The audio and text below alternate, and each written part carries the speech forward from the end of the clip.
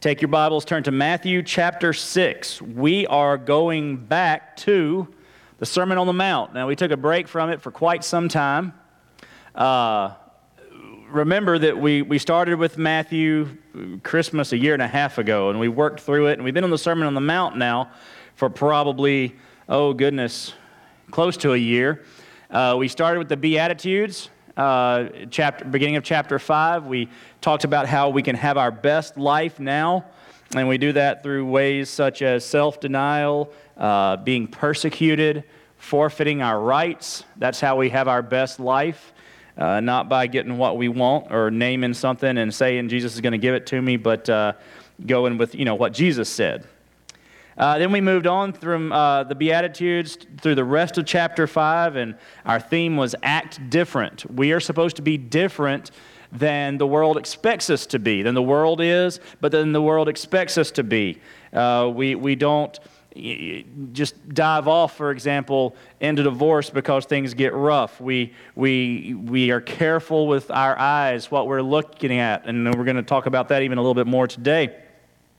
And then when we got into chapter 6, we started talking about our relationship with the Father and how our things, not just things, but a lot of it is our stuff, how to give, our food, how to fast, and even prayer, our time, how we are to use those things and how they affect our relationship with the Father. Then we took a break, not really a break, we just spent a long time on the Lord's Prayer.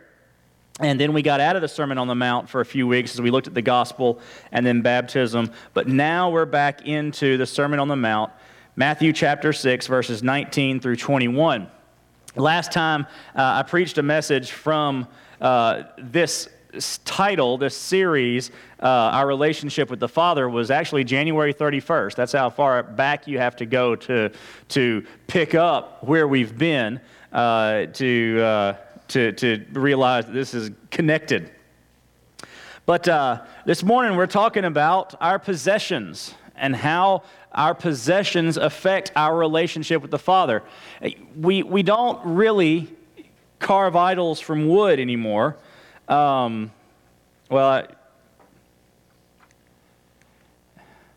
we kind of do. That is a probably hand-carved wooden yacht. We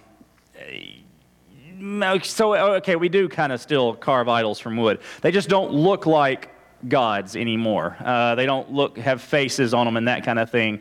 They're boats or they're something else. We also carve them from fiberglass.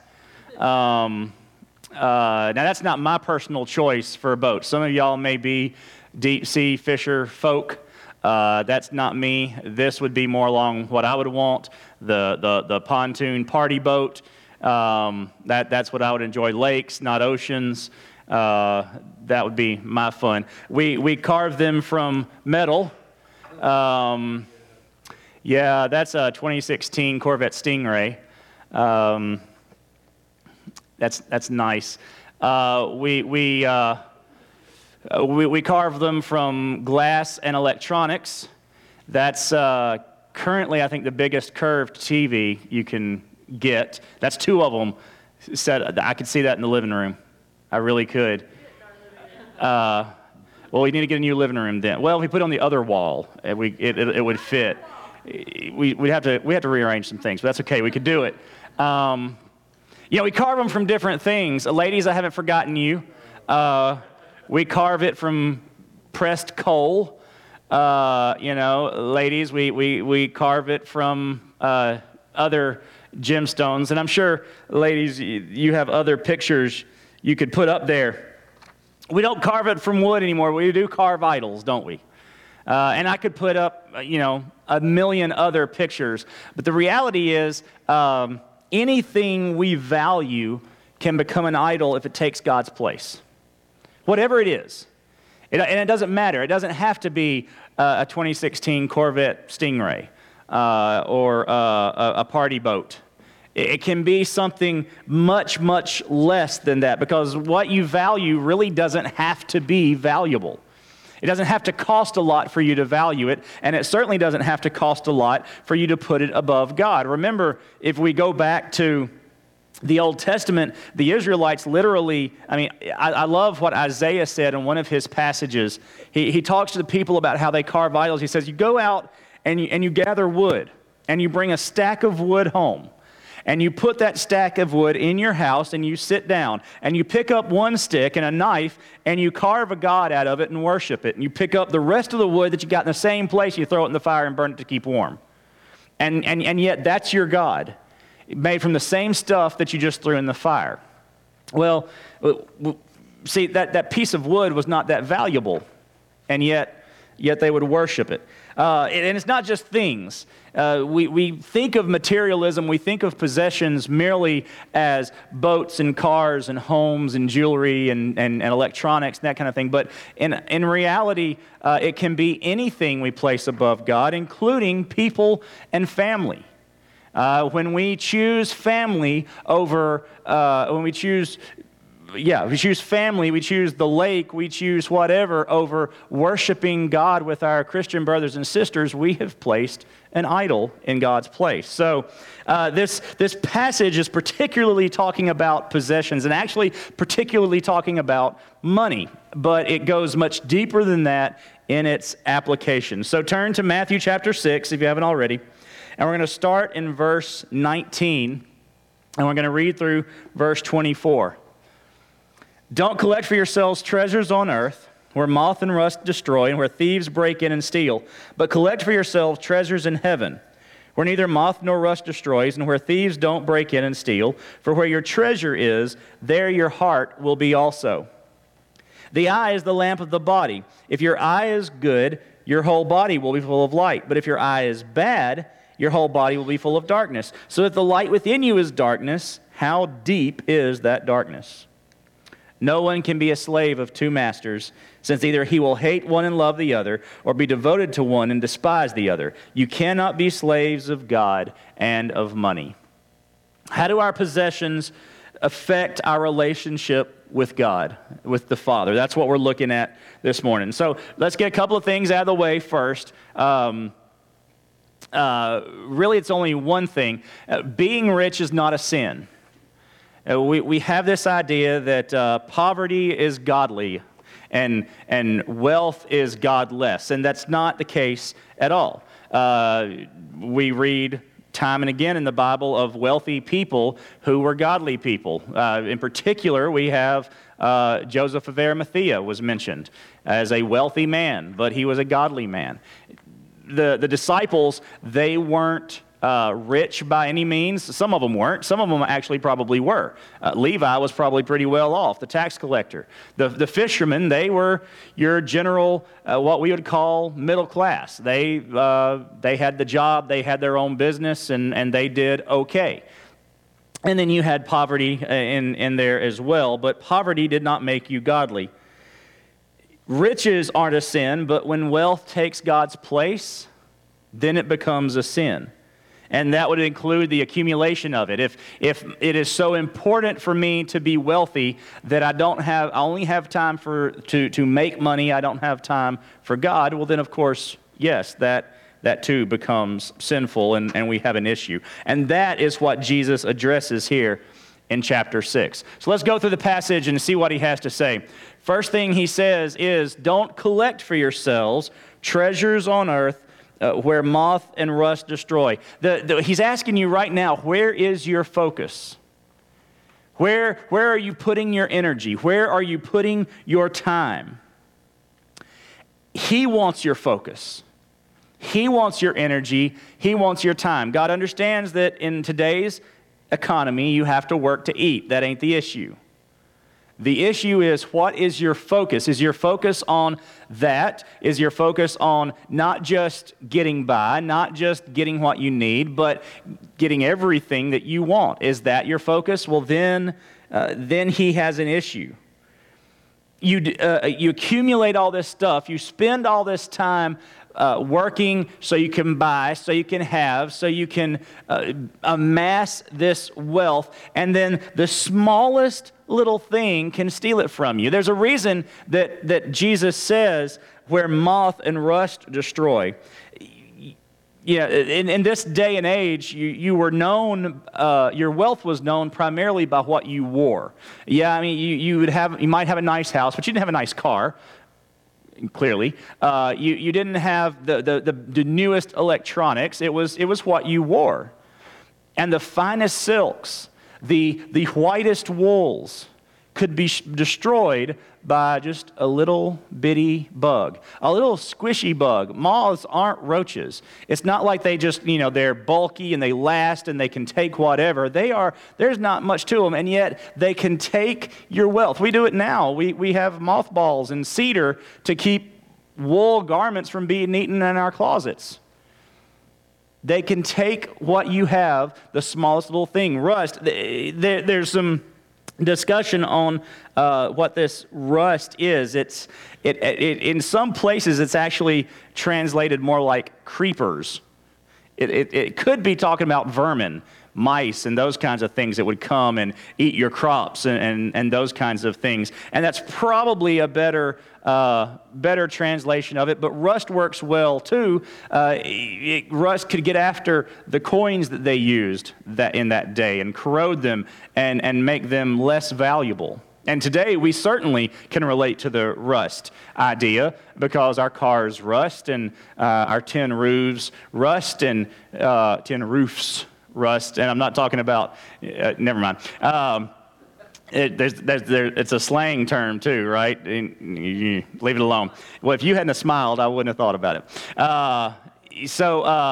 Rust gets after this stuff. Keith can tell us about how rust gets after stuff that's in the yard, can't you? If you sit in the yard, if it sits in the yard too long, it gets rusty. We understand that. And after a while, it's not any good. It doesn't last. It doesn't matter what it is. The Titanic, right? The boat that sunk, they thought that once it got down to the bottom of the northern Atlantic in water that's right around freezing, actually maybe a little colder than that because the salt keeps it from turning to ice. It takes a lower temperature. They thought it'll be there forever. And you know what? It's about gone. Why? It turns out not because of rust, but because of bacteria that is actually eating the steel. Bacteria, microscopic organisms that are working their way in there and if it won't be long before that thing is gone completely. The Titanic, the thing that couldn't be sunk, it sunk. Well, you can't get rid of it. They're almost rid of it. It doesn't last. None of it lasts. It doesn't matter what you do. It doesn't matter the type of sheltered hedge fund, 401c3, 5K, 10K, 24-mile, whatever you put your money in, it's not going to last. Either the government's going to get it, or your kids are going to spend it all, or there's another depression, and it's all taken away. It just doesn't last. And yet we work and work and work to collect it, knowing we're not going to be able to keep it. And we're certainly not going to be able to take it with us. So Jesus says, don't collect for yourselves these treasures on earth where they can be destroyed, but instead collect for yourselves treasures in heaven, where neither moth nor rust destroys and where thieves don't break in and steal. See, there are heavenly rewards. There are, we are actually to live our lives with the goal of setting up heavenly rewards. That's what Jesus tells us right here. Don't worry about that. Instead, I want you to focus on heavenly treasures. Do things now that deposit things in your heavenly account for later. It doesn't sound as good. You don't get to drive as nice a car maybe here and have the biggest house, etc. But you have these heavenly rewards that are going to last. These are rewards for doing good. Christian, we will be rewarded in heaven we will be given things because of what we do on earth. It's not just a matter of, I got saved and I'm good and that's all I need to worry about, but our eternity, to some extent, depends on what we do on earth. I mean, we see it over and over. We see it at the judgment seat. We see it when Jesus talks about, tells John about the revelation, or gives him his revelation of what the future is going to be. We get rewards for things like suffering persecution. Remember, we talked about these in the Beatitudes. We've got to keep that in mind. We have Jesus, while we've been, nearly a year since we talked about the Beatitudes, in the passage, Jesus just talked about it a few minutes ago. So immediately when the people listening to him hear reward for doing good, they immediately go back to what he just said in the Beatitudes, where we talk about suffering persecution and loving our enemies and giving generous gifts to the poor and fervent and sincere prayer and humble fasting before God. Those are the good works that we get those rewards for. And this is not related only to money. Again, if we go back to the Beatitudes, we see very little of that had to do with money, though some of it did talk about it briefly. It's talking about our attitudes, our works, our day-to-day doings. What are we doing that will set up a reward in heaven for us? What are we doing that has eternal value, not just for us, but for somebody else as well? And what we see in this passage, too, is that our reward is secure. Our reward is taken care of. If we do good, collect for yourselves treasures in heaven. You are FDIC insured at the bank, but only up to a certain amount, right? It does. If you've got $20 million in the bank, I want to be your best friend, but if you've got $20 million in the bank, they're not, and something happens, they're not going to insure that $20 million, right? They're only going to insure, I think it's $150,000. Maybe they've raised it to $250,000. I'm not sure, but if stock market crashes, sorry, you're out the money. It doesn't work that way in God's economy. When we set up our treasures in heaven, it is insured. It is guaranteed that we will receive those rewards. And a beautiful picture here, I think, of our salvation as well, at least by implication that I had never really thought about until looking at this passage this week.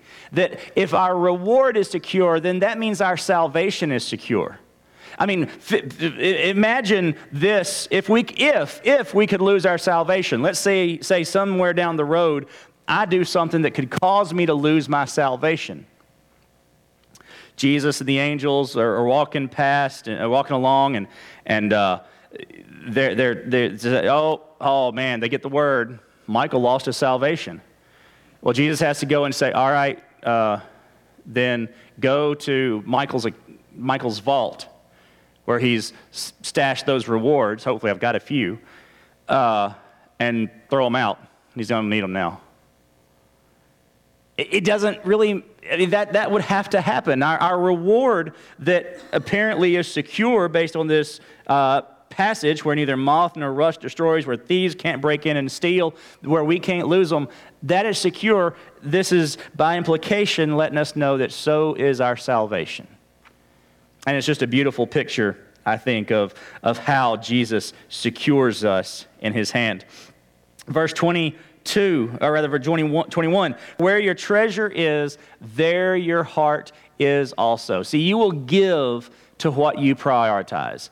Whether you are giving money to an organization or whether you are giving time to earn something, to gain a reward, you will give to what you prioritize. You will work for what you prioritize. You will spend time on that. So if your priority is wealth and possessions and getting more and more and more, that's what you're going to give your time to. If God is your focus, if your relationship with him is your focus, if the life he has called you to live in obedience is your focus, then that is what you're going to give your time to. That is what you are going to prioritize. But I'll tell you, anything but that life is idolatry. Materialism is idolatry. Seeking after those things in place of your relationship with God is idolatry, and Paul goes on to talk about it himself as well. Ephesians 5:5, Colossians 3:5, if you want to look those up later on, you can. This is not just Jesus talking about it, but throughout the New Testament, it's covered. And then the question that is begged here, for where your treasure is, there your heart will be also. The question is, if your heart isn't with God, then where is it? If you're not placing your treasure in heaven because that's where your heart is, where is your heart? And you really only have two options. You have in heaven or in hell. I mean, that's the split here. So where is your heart? Where is your focus? Then Jesus throws in verses 22, 23. At least we kind of think it looks like he threw them in. And we wonder, what in the world does this verse have to do with what you've been talking about, Jesus? Because right before it, he talks about money. Right after it, he talks about money. So clearly, right, he should be talking about money here. He says, the eye is the lamp. The eye focuses on your desires. That's what he's saying. The eye is what lights your way. It sees, it's your headlights, it's your, you know about headlights, but it's the lamp that directs the light. When I'm looking at something, that's my focus.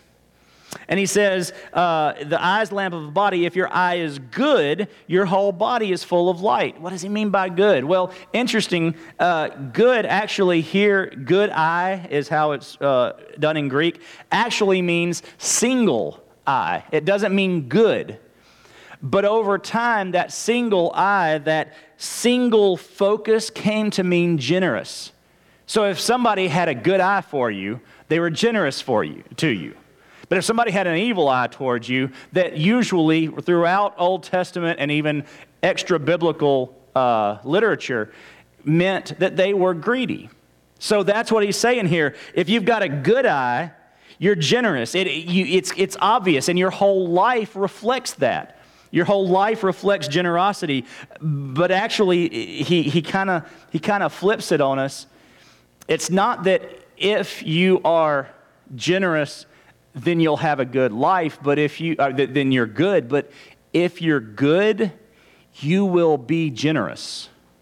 You will have a good eye. If you are evil or full of darkness, you will be greedy.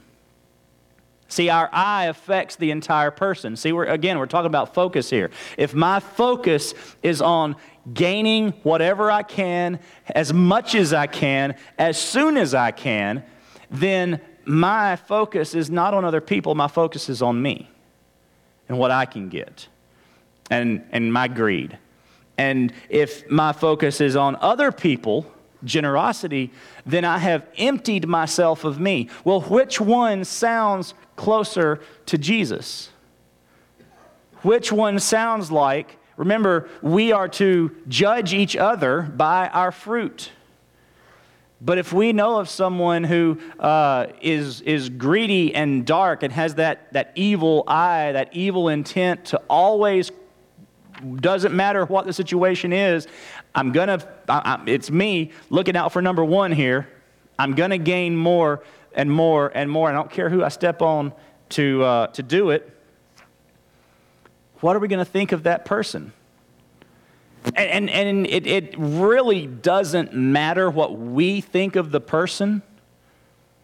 But again, we can base some opinions of people, base scriptural, biblical, spiritual opinions on people. If someone is like that, they need Jesus, and we need to tell them. That's where I'm getting here. Is we judge people's fruit because how do we approach them? As a brother who needs to be corrected, because that's our responsibility. Or as a lost person who needs to be evangelized, that's our responsibility.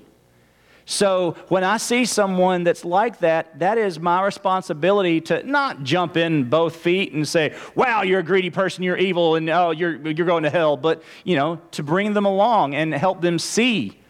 And it may take time. We're not going to talk about the method of that this morning, but clearly we can see something of their spiritual state by their willingness to give or to withhold. Russell quotes a verse fairly regularly about, and I don't know which one, I can't think of it now, but it's how can you call each other a brother if you... That is a bad paraphrase, because it talks about helping your brother too in the verse. There you go. If you see a brother in need and you don't help him, how can the love of God be in you? That's exactly what he's talking about. How deep is that darkness, he says in verse 23. That's just another way of saying how can the love of God be in you?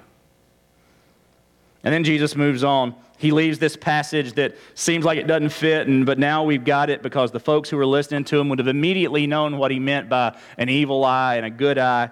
And he ends the passage in verse 24 when he says, "No one can be a slave of two masters, since either he will hate one and love the other, or he will be devoted to one and despise the other. You cannot be slaves of God and of money." See, it comes down to, folks, you have to choose. You have to choose whom you will serve. Will you serve? Because one of them is going to be a master, right? One of them is going to control you. Materialism is a slave master. Dave Ramsey, he's not quite as popular as he was about 10 years ago, I guess, but he's still doing okay, I think. He talked about how debt becomes your master. And we see it, Etta and I see it way too regularly. You see how you're having to feed that debt because for the most part, that debt is a result of, I wanted this and I didn't have money for it, but I had a credit card, so I got it. And it's just that over and over and over. And then whatever comes up, it's, no, I don't have money, but I got the card. That's the only thing I got, so I got to do it, which makes more debt, which makes me even more of a slave to it. Materialism is a slave master, and it is not a forgiving slave master. They don't just say, "Oh, okay." It was great in the Bible when every certain number of years debts had to be forgiven. It doesn't work that way anymore. It doesn't happen. So you're going to have to choose who your master is. Isn't it great we get to choose who we're going to be a slave to? Far too many of us, though, choose materialism. But as a believer, you are God's slave. One of the reasons I like the Holman Christian Standard Bible, which I preach from, and some of the Bibles in the pews are that as well, is because a lot of translations, when it got to the part where it would say that we are servants of God, the reality is that word is slave, and they translate it to the slave. Servant sounds like you've got some freedom. Like you've got some, I can add my own ideas. Servant sounds like I'm paid. You think of a butler. Yeah, I devote my time, but I get paid for it, and there are perks and privileges. Slave is, I don't have any of those perks and privileges. I don't get to make decisions. And as a believer, we are God's slave. So you're going to serve one or the other. Now, you have to decide which one. And you can't serve both. You can't choose both. How many people in here are University of Texas fans? Oh, sorry, I didn't mean to call you out. Oh, and Mark too. Okay, good. Yeah, well, you two just band together. How many of you are Aggies fans? No whooping, just Ray. Okay. How many of you are fans of both? Mark, you cannot serve two masters. Don't mess up my sermon illustration. There's no way anybody is really a UT and an Aggie fan. You just have friends that go both places. In Alabama, you are not an Alabama and an Auburn fan because you can't serve two masters. In Mississippi, you are not an Ole Miss and a Mississippi State fan because you cannot serve two masters. In Louisiana, you don't like anybody. You just like LSU. We don't have a rival in state, really. That's a simple way to show you what I'm trying to tell you, that you cannot serve two masters at all. Now let's make that huge and spiritual and life-devoting. You cannot serve God and mammon, he says. Some of your translations say mammon. Others of our translations have translated that to money. I like the word mammon because it appears that the reason Jesus said the word mammon, and they leave it in the text, is because it wasn't a real false god, but he was using this Aramaic word. When he was probably speaking Greek, he used this Aramaic word, threw it in there, to give money this God-like personality. And so he's saying, you cannot serve the God Yahweh and the God Mammon. You must have, go back to verse, what verse was it? Verse 22, you must have a single eye, not a double eye, not eyes that look at one thing and then look at the other. You must have a single eye. That's why he puts this passage in here about having a single eye of generosity. It's a double entendre, except not one like Johnny Carson would have done, but a good one, a wholesome one. It was one where he's getting them ready to see that you have to make a choice. You cannot follow God, you cannot serve God and serve money or mammon. You will have to have a single eye for one of them. And let me tell you, you will serve one or the other. Left out the word serve there. And let me also tell you that your relationship with the Father is worth materialistic failure. It is better to be poor and devoted to God, obedient, a servant of His, than to be rich and not.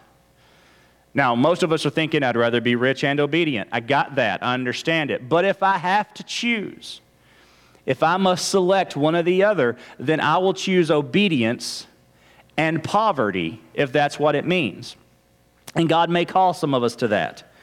God may call us to that, me to that. And if He does, that's fine. He may not. For the most part, most of us are going to be able to get along pretty well just fine. And really, that's all we need anyway. But if we have decided that we have to have less, we need to examine our hearts and decide, have we chosen a different God than the God we are supposed to serve? Have we chosen a different master than we're supposed to have? And money makes a horrible, horrible master. It is unforgiving, it is ungracious, it is unmerciful, and it is unfaithful. Yet we serve a God who is loving and gracious and merciful and faithful. Why would we choose one God, one false God, over that true God? Choosing this master is a choice not just daily for the Christian, though it is. And who am I going to serve? Am I going to serve my desires, my mammon God, or am I going to serve God? But it goes back to desiring a relationship with this master who saves us. We're slaves to sin without Jesus. The fact is, folks, we are going to be slaves to somebody or to something. But we get to choose to whom we attach ourselves. We can go through life being a slave to sin, and very likely a slave to money, and a slave to other people, and a slave to our own desires and our own selfishness, and a slave to our own pain. Or we can choose to be a slave to God, where we get relief from all of those things, where we get freedom in slavery. God's a whole basket of apparent contradictions, but it's not a contradiction to say that when we come to Christ, we get freedom in slavery. Our bondage to sin is absolute outside of Christ. For all have sinned and fall short of the glory of God, Romans 3:23 tells us. Everybody is bound to this ball and chain, this damnable and damning ball and chain called sin. We all have to face that fact. And the result of that is that we will face death. The wages of sin is death. Romans 6:23 and plenty of other places make it clear that sin will kill us. And sin will kill us for eternity. Not temporarily, not just for a time, not a little painful, but forever we will be dead. We will die. We will be eternally separated from God because of our sin. But the gift of God is eternal life through Jesus Christ our Lord. Romans 6:23 goes on to tell us. Even while we were sinners, even while we were slaves, read Hosea sometime and see a human picture of this, of buying someone who is already a slave to something, willing to buy that person, knowing that that person will be thankful for a while, but want to go back and forth and back and forth. God, while we were yet sinners, while we were slaves to sin, said, I am going to offer you an opportunity to overcome that. Christ died for us. And anybody who calls on his name this morning, tomorrow night, later on, anyone who calls on his name will be saved. Romans 10:13 rather. And then if you confess with your mouth Jesus Christ is Lord and believe in your heart that God has raised him from the dead, you'll be saved. Sin is the bondage. Sin is the master, but we can have a master who saves. This morning, as you hear the message, do you know that master that saves? Or are you still a slave to sin? We're going to sing a song. You're going to have some time to think about it. But don't put it off because, as we've talked about before, there's an eternal urgency that says you don't have tomorrow. You are not guaranteed tomorrow. Today is your day of salvation. Choose him today. Let's pray. Father, I thank you, Lord, that we don't have to be slaves to sin anymore. That we don't have to be bound to money or our desires or our fleshly nature or Satan or anything else. Lord, you have provided a way out. Lord, I thank you for that gift of salvation. And I pray that if there's someone here this morning who does not know that gift of salvation, they will trust you. Or maybe there's someone who will listen to this sermon down the road and they will respond in faith to the salvation that you offer so freely and graciously. Lord, maybe this morning there's a Christian who struggles with possessions. It's a fight between their relationship with their stuff or their family or some other idol that they've put up in their relationship with you. Lord, I pray this morning as we have a time of response that they will give it all up to you and say, Lord, it's all yours. God, we have this fear that you're going to take it away. But Lord, we don't have to fear that. Every good and perfect gift comes from you. Lord, if these things in our lives are good gifts that we need, Lord, you're not going to take those away, probably. But even if you do, we can say like Shadrach, Meshach, and Abednego, you can save us, God, but if you don't, we're going to serve you anyway. So Lord, if you take it away, we're going to serve you anyway. But it doesn't really matter. God, it's just stuff. And nothing compares to our eternity and our relationship with you. So I pray, Lord, we would be bold and brave enough to give it up, to say it's yours and not ours. And Lord, right on down to our very lives, our very souls. Lord, it is yours, not ours. Speak to us in this time of response. Draw us to you in Jesus' name. Amen. So maybe you have a decision to make this morning. Maybe there's something you need to give him. Maybe it's your life. Maybe it's your family, maybe it's some possessions, maybe it's I don't know what. The altar will be open for you to pray. If you'd like me to pray with you, I'll be down front to do that.